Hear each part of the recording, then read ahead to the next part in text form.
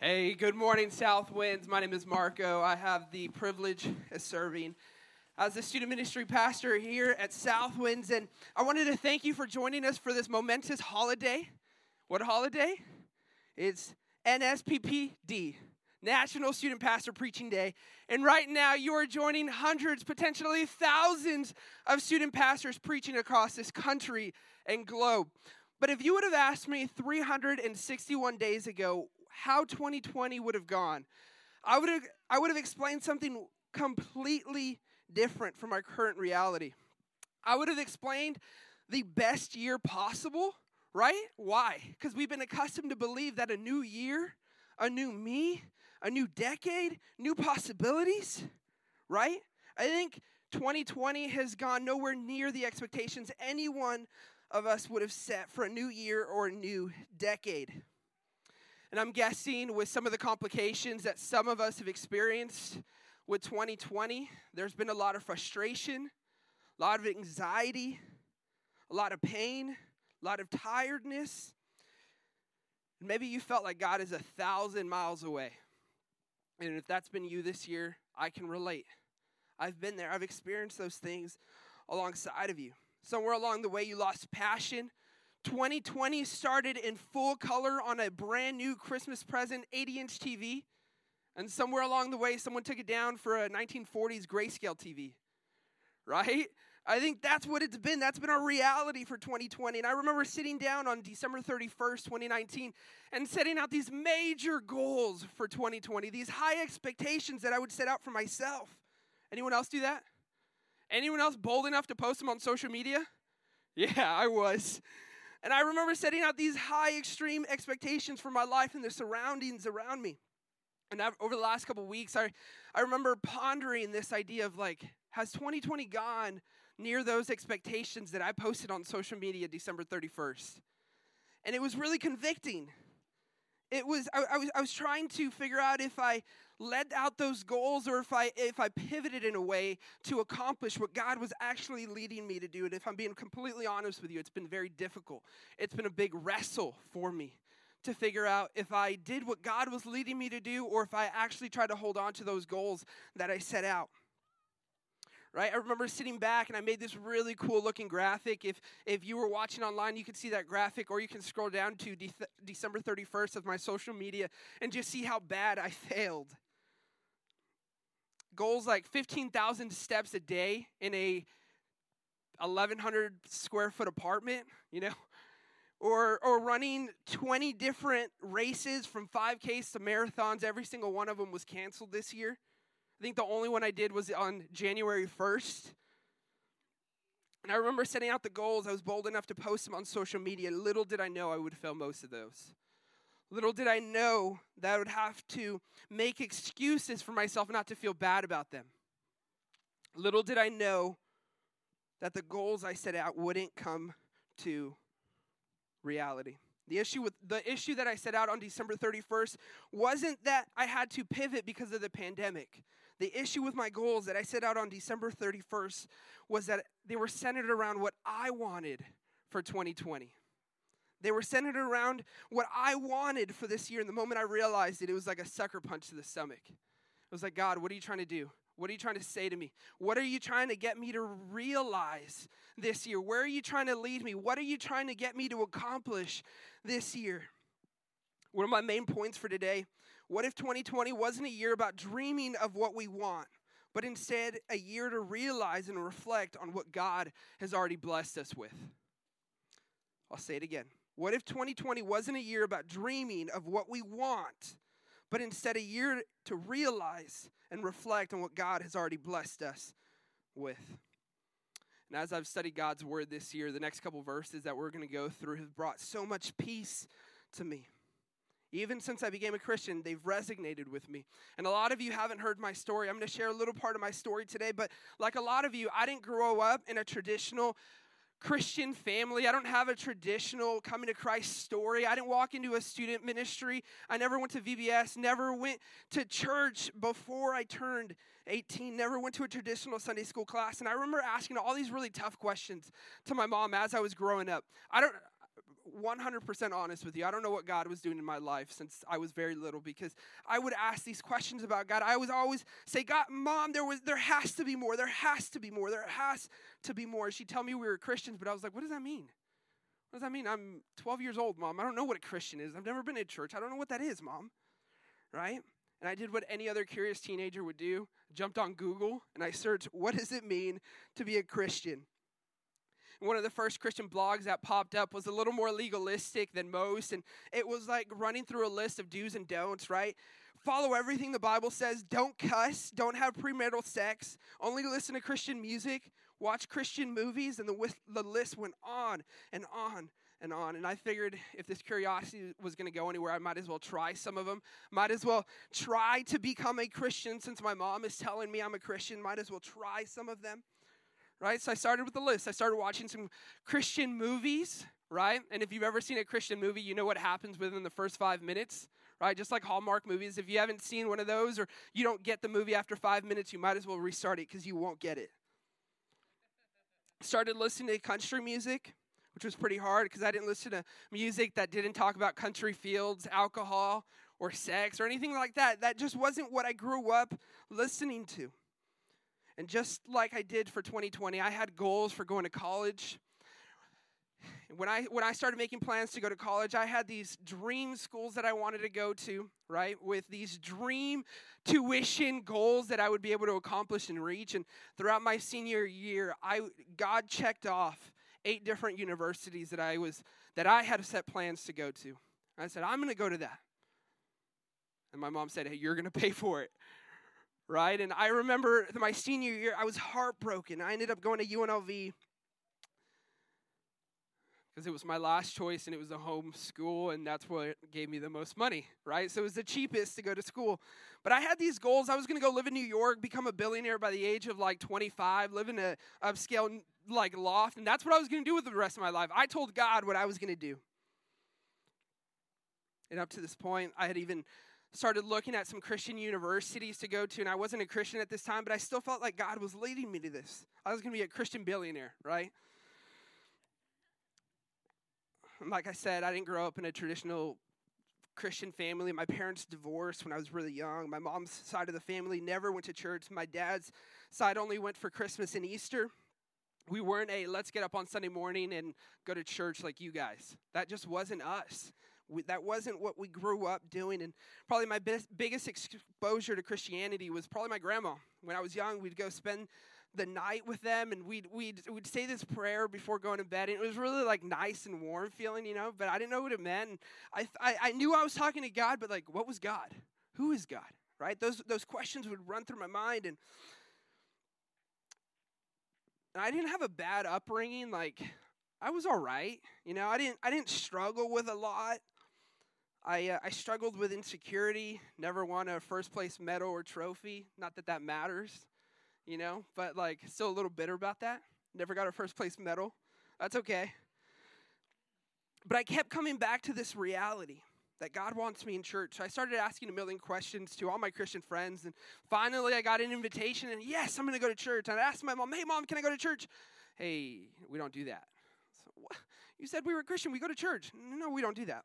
Okay, so I respected my mom, and the Sunday after I turned 18, I said, hey, Mom, I'm going to go to church. So I went to church for the first time the Sunday after I turned 18, and didn't really understand what was happening, but God was still tugging at my heart, right? And that first time I walked into church, there was this big revival.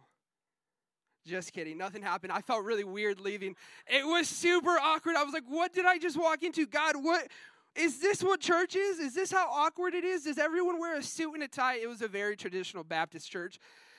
I don't know what God was doing with me when that happened, but it was very weird, and I kept going back because I was like, okay, God, I might as well give this a try. If I've invested about a year of my life in trying to research and ask questions and dive into these Christian movies and songs that I've been listening to, I might as well keep giving this a try. So I went back, I hung out with the student pastor a couple times, and I remember like it was yesterday, the student pastor called me and was like, hey, Marco, we have a spot for summer camp. Do you want to go? And at the time, I was working my first big boy job. I was making mad money, ready to go to college, so I'd have some money to buy some books and pay for some tuition. And I was like, I don't really want to go because I'm going to lose out on some money. That was just my mentality with it. But ended up getting the week off, and it was really weird that that was God just orchestrating it. God was already working at it. But I remember jumping on a bus like 3 or 4 hours later with 50 complete strangers. Didn't know a single person on that bus for 14 hours. 14-hour bus ride to camp. You know, sometimes I have to weed through some complaints from parents about going to Del Oso and that being too far. 14 hours. 14 hours to camp. And God would begin to do some big things in my life to change my entire perspective on who I was, what I stood for, what I would do with my life, and who he was to me. Leading up to this camp experience, I had no preparation of what it meant to be a Christian or what it meant to be involved. And at camp, there was a song that started to play, and every single time I hear it, it still gets me. If I had to put like a single moment, time, and second to when I became a Christian, it was during this song. So, lyrics like, every chain is undone by the power of the Son, adopted, healed, and lifted, forgiven, found, and rescued. God, you have overcome. It is finished. It is done. And now my heart is finally free. Those lyrics changed my life for all of eternity. If you have a copy of God's Word, open it up to the New Testament book of Philippians chapter 3. If you have a Bible with you, I'd encourage you to open it up. If you have your phone, open it up to the Bible app or our church app. It resonates a little different when you read it on your own, when you're able to take those notes and annotate them on your own. It sits a little differently. One of the things I tell our students is to make your Bible your own. Circle, underline, highlight, do whatever you need to do, because I promise you, when you come back to these verses years or even months from now, God's going to speak those same things to you, or maybe something completely different. So Philippians chapter 3, verse 7. Verse 7. Whatever I gain I had, I count as a loss for the sake of Christ. Indeed, I count everything as a loss because of the surpassing worth of knowing Christ Jesus, my Lord. For his sake, I have suffered the loss of all things and count them as rubbish in order that I may gain Christ. Verse 9, and be found in him, not having a righteousness of my own that comes from the law, but which comes through faith in Christ. The righteousness from God that depends on faith. And as we read these verses, we have to look at the context. We have to figure out what are we reading and why we're reading it. Paul was writing a letter to Philippi as an introduction to what Jesus was doing, his ministry. Right? And this was during Paul's second season to visit the Philippians. And he was writing this letter because they were being persecuted. He wanted to support and strengthen the Philippians to know the truth. And as I read these verses, I'm reminded of the life that Paul lived. I'm reminded of his actions, what he did to people like you and I, who he was and who he turned out to be. So as we're kind of reading this section, we also have to read verses 1 through 6, leading up to 7. Verse 1 shares a better understanding of what we're walking through. It says, whatever happens, my brothers and sisters, rejoice in the Lord. I never get tired of telling you these things, and I do it to safeguard your faith. I love that. He says, rejoice in the Lord. That's so awesome. That's such a good feeling, just rejoicing in the Lord. I never get tired of telling you these things. When I hear that, I hear Paul saying, hey, Marco, rejoice in the Lord, even though 2020 has sucked. Rejoice in the Lord, even though your plans didn't happen. Rejoice in the Lord, even through your sickness. Rejoice in the Lord, even though you're struggling daily. Rejoicing in the Lord isn't conditional on my circumstances, but dependent upon my complete attitude of worship towards the Lord. That's where our complete dependence is on. Worshiping the Lord. And are you worshiping the Lord this morning? Think about it. Evaluate your own life. Are you content with where you're at? Are you happy with what God has blessed you with? And if not, that's okay until we figure out why. Why aren't you worshiping the Lord? These are important questions we have to ask ourselves. Is it because my 2020 plans didn't happen? Or is it because something much deeper in my life? And when you figure it out, I promise you, the reality is like a ton of bricks. It's a sucker punch to the stomach. And why we are not worshiping God. Paul wasn't trying to be naggy with this next verse, because we've all had those naggy people in our lives that kind of keep coming back and just like nagging us with the same thing over and over and over, right? But look at what he says in verse 2. It says, look out for the dogs, look out for the evildoers, look out for those who mutilate the flesh. For we are their circumcision, who worship by the Spirit of God and glory in Christ, and put no confidence in the flesh.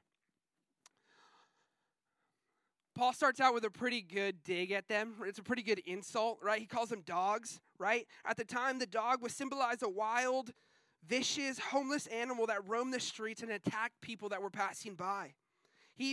Jesus even used it as a reference to those who oppose God's truth. Jews often used it as a reference to the Gentiles, and Paul turned it around and called them the same thing.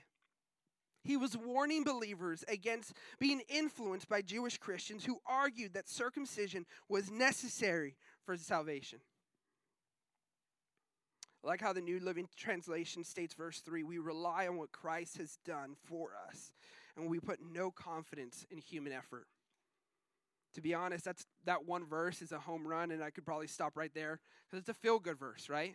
We put no confidence in what we do as human beings, in our own human efforts, right? And in such a polarizing society, it's hard to even find human effort and be confident in it.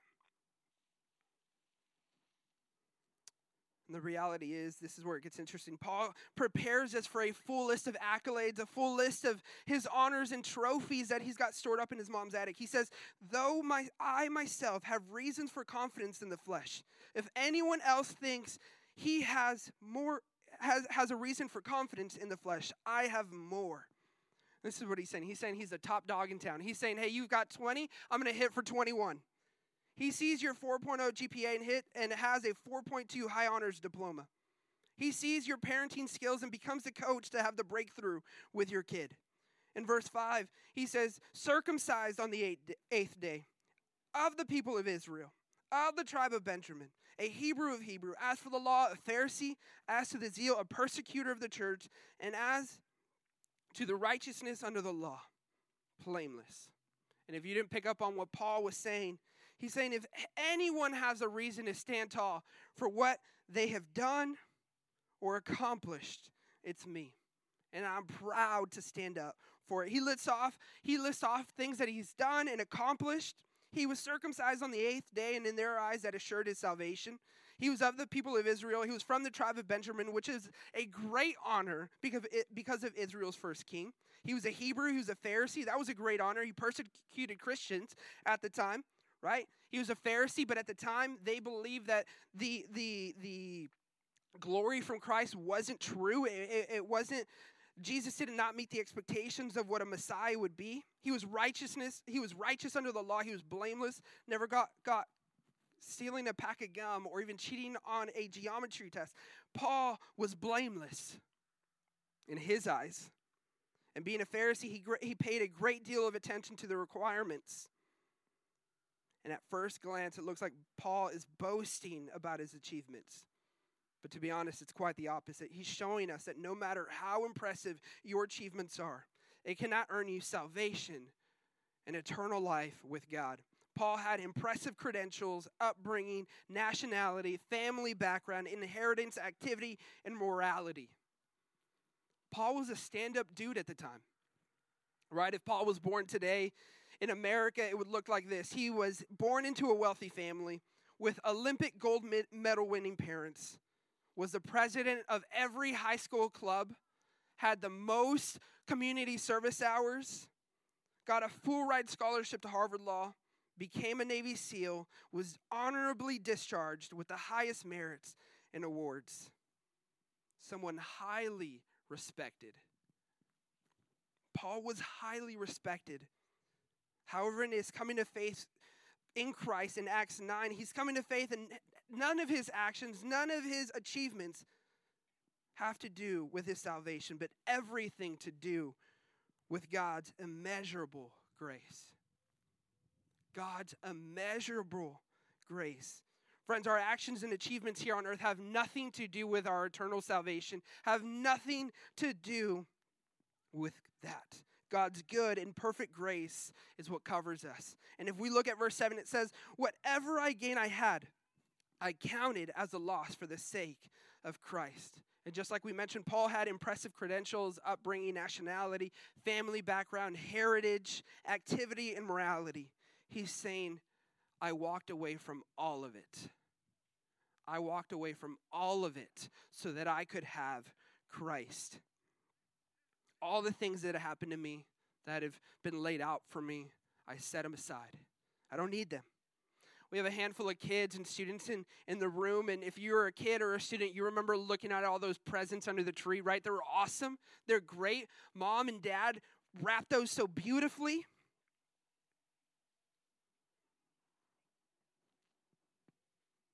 But those presents don't hold a significant value eternally, right? One of the things that as I was listening to a couple Christian sermons or Christmas sermons this week, this pastor was saying, nothing under a tree brings permanent satisfaction. Nothing under a tree brings everlasting life. Nothing that can be purchased with a swipe of a card can replace a relationship with Christ. None of those things hold eternal value. Those presents are awesome. They're amazing. But none of them hold eternal life and everlasting life. This next part is what I strive to hear from our students every single day, every single moment when I step on our campus. Verse 8, indeed, I count everything as a loss because of the surpassing worth of knowing Christ as my Lord. And if we look at the biblical Greek of verse 7 and we compare verse 7 and 8, Paul is saying he counted everything as perfect tense. Perfect sense, that's like really getting in the weeds, but it's used to describe completed action which produces a result that is still happening. So in verse 7, when he's saying, I count everything, he's saying, hey, I count everything as loss, but I still continue to count it as loss. And when he starts in verse 8, he says, indeed, I count. And he's reinforcing that. Paul counted everything as a loss for Christ, which means he views it as a loss and still continues to view it as a loss. And one of my favorite things about student ministry is going to camp, because I was saved at camp, right? And one of the greatest kind of feelings and memories and things that happen at camp are when kids and students come to Christ. When they say yes to Jesus, right? And say no to the things that they had. Essentially, they're living out verse 8. But I always encourage them to wait a little bit until that camp high kind of dissipates, right? Because we've all had those emotional, Holy Spirit filling moments when we make decisions on an emotional decision, right? And after a little while, the fire and the energy that we once had kind of dissipates a little bit. But we should affirm it and say, indeed, I count everything as a loss after the emotions have worn away. For his sake, I have suffered the loss of all things and count them as rubbish, as trash, as garbage, in order that I may gain Christ. Paul's talking about a full list of credentials in verse 6, or in 5 and 6. And then he lists out all those things don't matter anymore. Remember, I don't know if you guys seen the movie Titanic. At the end of the movie Titanic, Rose leans over the edge of the boat and drops that big necklace down in the ocean, right? Because that's where it belonged. Imagine if we got on a big boat and said, all right, there's all my achievements, there's all my accomplishments, all my trophies, just kick them all off, right? None of those things hold eternal value. What if we kicked all of those things off? But what if we didn't wait till we were 100 years old? What if we did that at 15? What if we did that at 45? What if we did that at whatever age you're at? And we say, indeed, I count everything as a loss because of the surpassing worth of knowing Christ. I would rather know Christ than have any one of those things. I would rather have Christ than anything I could ever have. We should value our relationship with Christ more than anything else in the world. Knowing Christ should be our ultimate goal. And I'm not talking about setting that as a number one thing on your goal sheet for 2021. I'm asking you to set that as a life goal. Knowing Christ as our Lord. You can know a lot about Christ, but it depends on how you know him, right? I know a lot about Tom Brady. Super stand-up dude, right? Kind of. right? He played for the Patriots for 19 seasons, left the Patriots, is playing for the Bucs now. He's got 6 Super Bowl rings. But if I showed up to the dude's house, he'd have no idea who I was. I'd probably call security. Why? Because I know him factually. I don't know him through a true personal relationship with him. But that's the thing. How do we get to know Christ? Now, I kind of listed off some 4 things. You can find those in your sermon notes for the day. I'll run through them a little bit. But the first one being, study the life of Jesus in the Gospels. Matthew, Mark, Luke, and John. See how Christ lived and responded to people like you and I. See how he responded to his followers, his disciples. Examine how he communicated with them and how he interacted with them. Study the life of Jesus in the Gospels. Number 2, study the New Testament references to Jesus. Cross-reference them. If you have one of those Bibles that have the little side marks on the edge, that have the references somewhere, right? You could start in Acts, end up in John, and end up somewhere in the Old Testament, right? An event that happened thousands of years ago. All those references lead back to the actions or the prophecy of Jesus.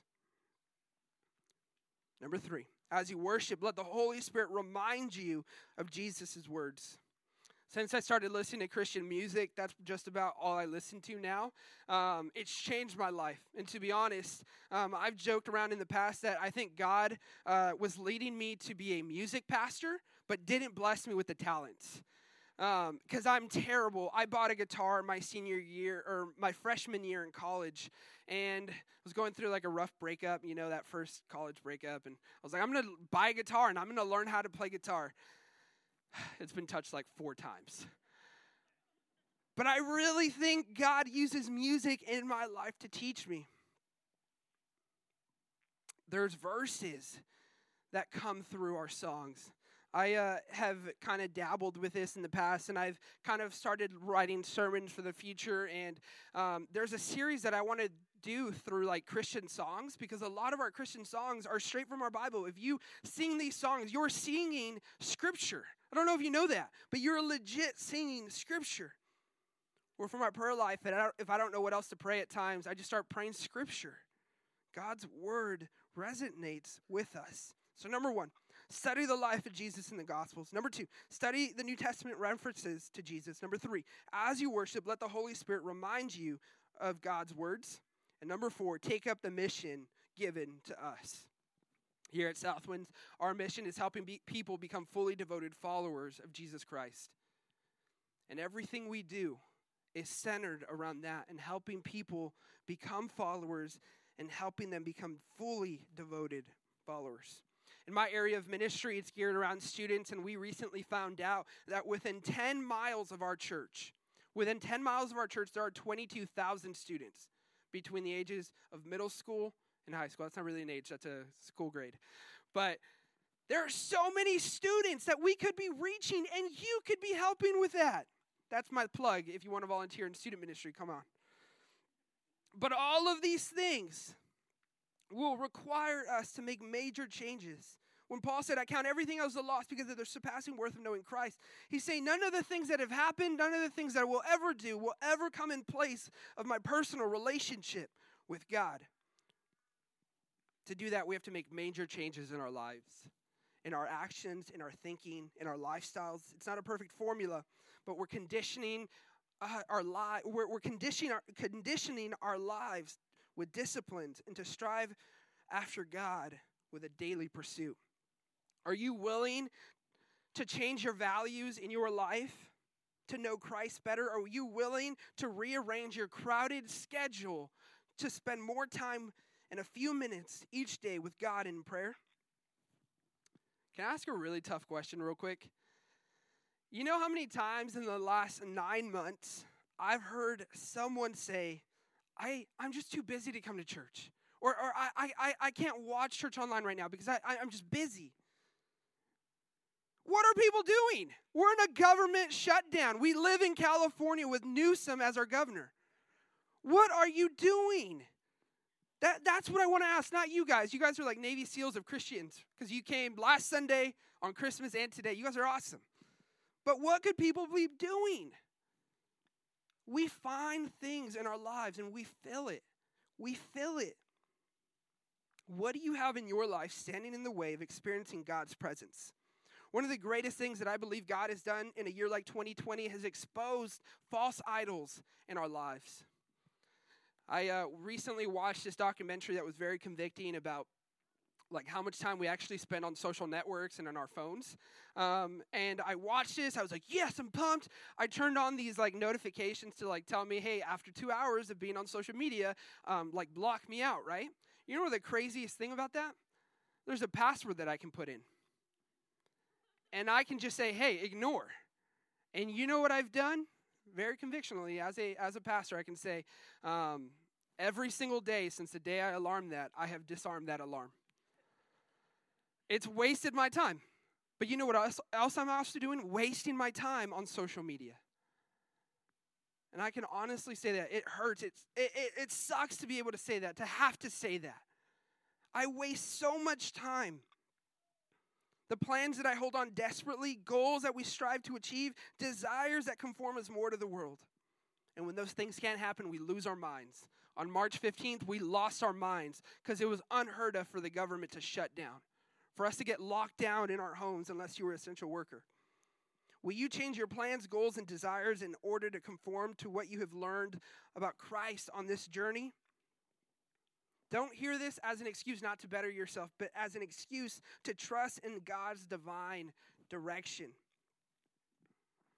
You know, I feel bad for my wife sometimes because I'm kind of a jerk at home. I got her some flowers a couple months ago. Aw, there you go. I got her some flowers. They were really nice. They were from Costco, but they were really big, right? And we didn't have a vase at home that was like lengthy, just like wide. So I put these, I don't remember if I did it or if she did it, but we put these flowers in this vase, right? And it was just this like giant bush on our island, on our kitchen island, right? It's already small, but it was just giant bush. And I just move it to the corner of the house behind the refrigerator, kind of like out of sight, out of mind. You know what I mean? I did the action. She loved it. Okay, let's just move them out of the way now, right? And she'd move them back to the center, and I'd move them back. And we kind of went back and forth for like 2 weeks, right? And I felt really bad, and I think that's what God does with us in our lives. We say, God, you know what? I want this, and I'm going to strive after it so hard until I get it. But then when God says, hey, actually, I want you to do this because it's glorifying me and not glorifying you, we lose our minds. I was losing my mind about the flower fight, losing my mind because it wasn't what I wanted. But I think that's what we do with God. In verse 9, be found in him, not having a righteousness of my own that comes from the law, but which comes through faith in Christ, a righteousness from God that depends on faith. No amount of law-keeping, self-improvement, discipline, or righteous religious effort can make us right with God. Righteousness comes from God, and we are made righteous through him. We are given right standing from him. He exchanges our sin and our shortcoming for his complete righteousness. Paul gave up everything, his family, his heritage, everything he ever knew. He counted it as a loss and still continued to count it as a loss to know Christ and his resurrecting power. John Piper once said, God helps us prepare for suffering by teaching us and showing us that through suffering, we are meant to go deeper in our relationship with God. Our primary goal in life should be to know Christ better. I like to tell our students before love in our lives can ever be right, Jesus must be the love of our lives. And you know, as a student pastor, I'm kind of seen as a relationship guru from our students and our parents, and I kind of like that. But I always go back to this.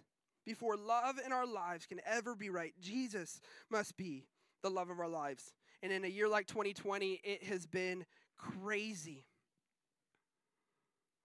You might have seen the memes that 2020 has been like a new level Jumanji. Every single month, there's just a new thing popping up, right? Or a lot of my sermon illustrations come from TikTok now.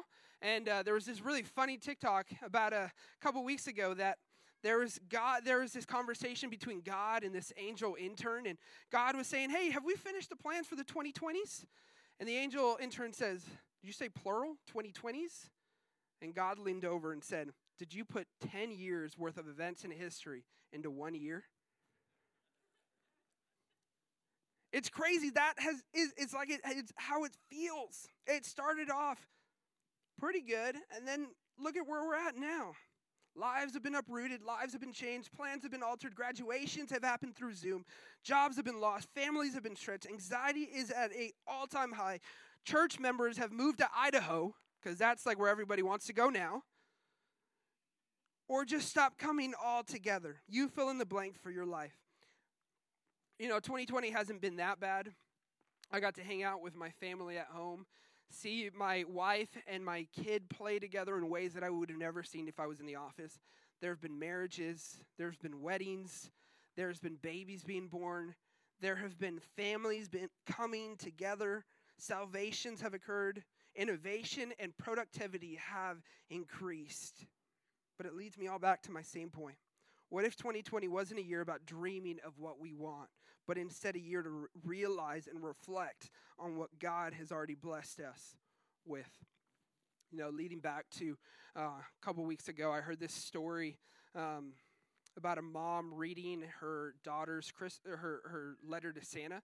And in this letter, the girl is talking to Santa about how much pain and discomfort she has felt this year, right? And I think we all can relate with that. But it wasn't from frustration or hate. It was just sorrow. And then the mom turns the letter over, and tells this. She says, the little girl thanked Santa for seeing Daddy more.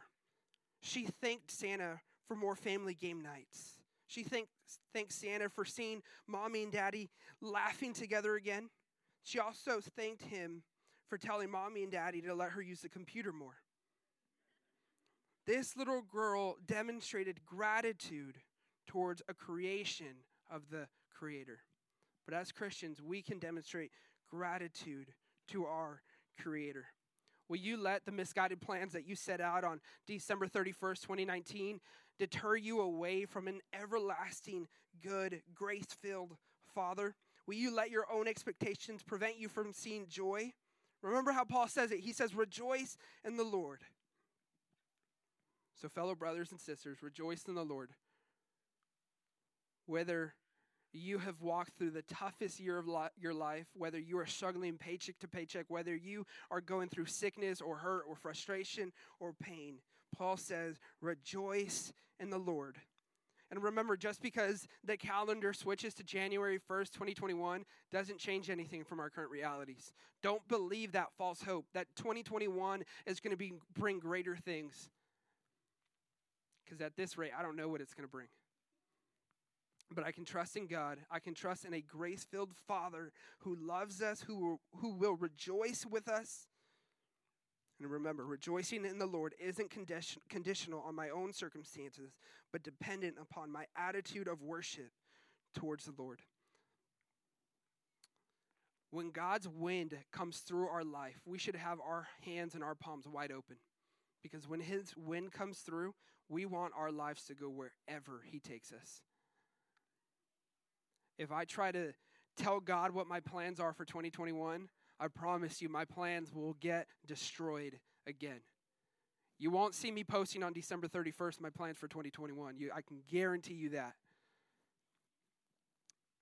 God is a good God. Trust in Him. Don't trust in a calendar or a political party or anything like that. Rejoice in the Lord in our loss and count Him as a gain greater than anything else in this world. Let me pray.